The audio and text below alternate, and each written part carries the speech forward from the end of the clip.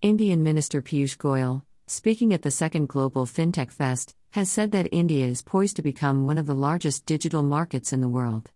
Stating that the sector has a huge potential with India having 2,100 fintechs already, he said that India has the highest adoption rate, 87%, compared to global average of 64%.